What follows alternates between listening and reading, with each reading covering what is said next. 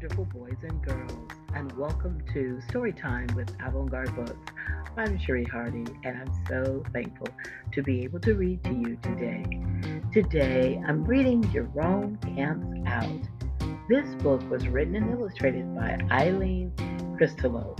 If you have the book, you can read along with me, but if you don't, it's quite okay. Get in a very comfortable place and get very relaxed and listen to Jerome Camps Out. Jerome was also almost packed for the swamp school camping trip. His friend PJ was waiting for him. This is going to be the best ever weekend, said Jerome. Swimming, fishing, hiking. It might be the worst ever, said PJ. Don't forget, we have to share our tent with Buster Wormley. He put ants in my lunchbox 4 times last week. If Buster tries anything funny, just ignore him, said Jerome. Jerome and PJ walked over to Swamp School to meet the bus to the campsite.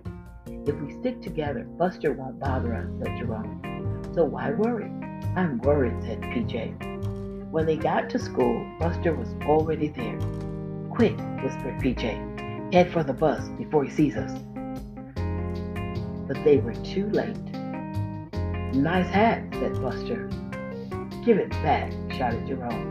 Try to make me, said Buster, and I'll turn you into lime jelly.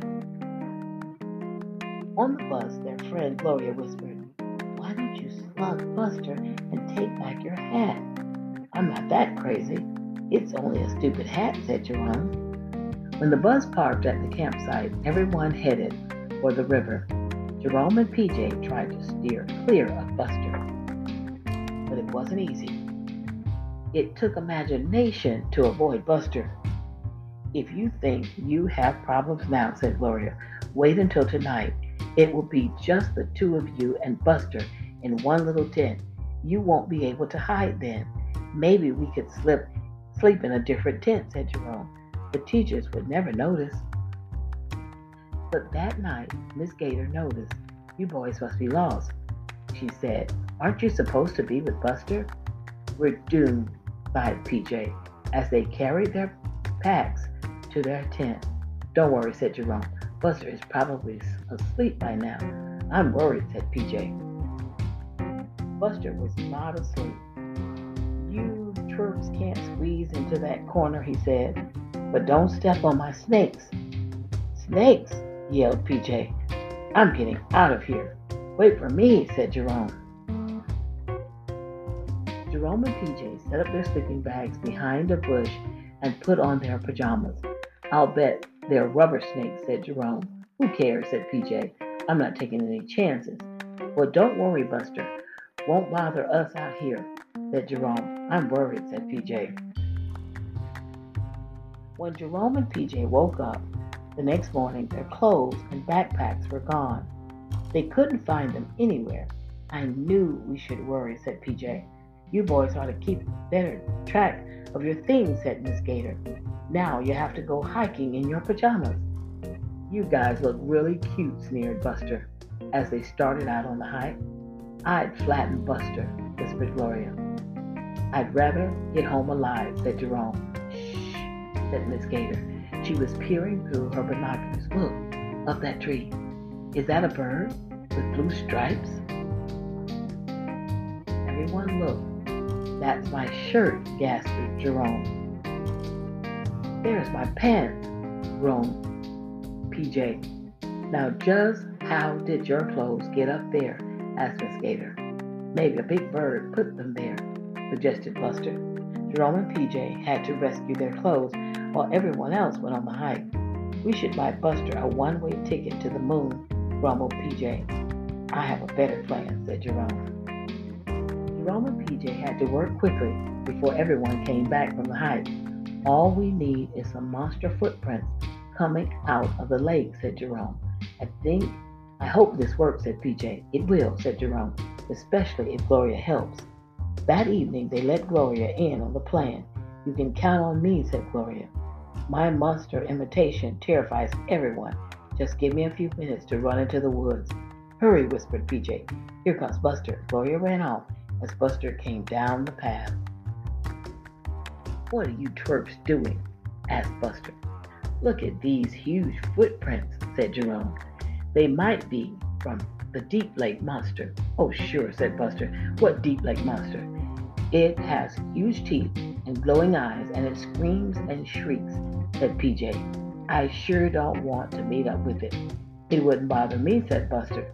Just then, they heard sticks snapping and the leaves crunching and a loud shriek from the woods. What's that? Gasped Buster.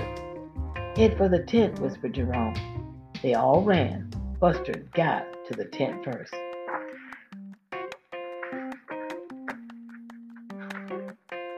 Buster huddled under his sleeping bag. Heavy footprints shuffled toward them. Shh, don't move, whispered Jerome. It's coming this way.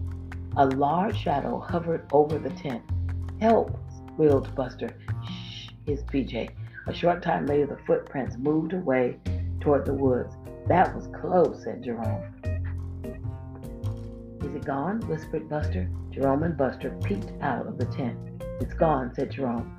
So you'll be okay here alone? Said PJ. Alone? Gasped Buster.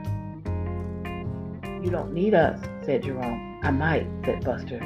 Your snakes will protect you, said PJ. That was a joke, said Buster. They aren't real. That's too bad, said Jerome. We're still leaving. If you stay, I'll give back your hat, said Buster. I'll do anything. Maybe we should stay, said PJ. This is more like it, said Jerome as he settled into his sleeping bag. Tonight, we should get some sleep. How can you sleep, said Buster. Suppose that thing comes back. I'm not worried, said PJ as he closed his eyes. The next morning, the Swamp School kids headed home on the bus. I'm never going back there, said Buster. That monster kept me up all night. Then he fell fast asleep. What monster? Whispered Gloria. I couldn't help out last night. But you did, said Jerome. Didn't you? No, said Gloria. Miss Gator caught me sneaking into the woods. Then, what was that noise we heard? And what was walking around our tent? Gasped PJ. I don't even want to think about it, said Jerome. The end. Boys and girls, that was Jerome Camps Out, written by Eileen Christelow. I hope you enjoyed this story, boys and girls. Have a great day. Goodbye.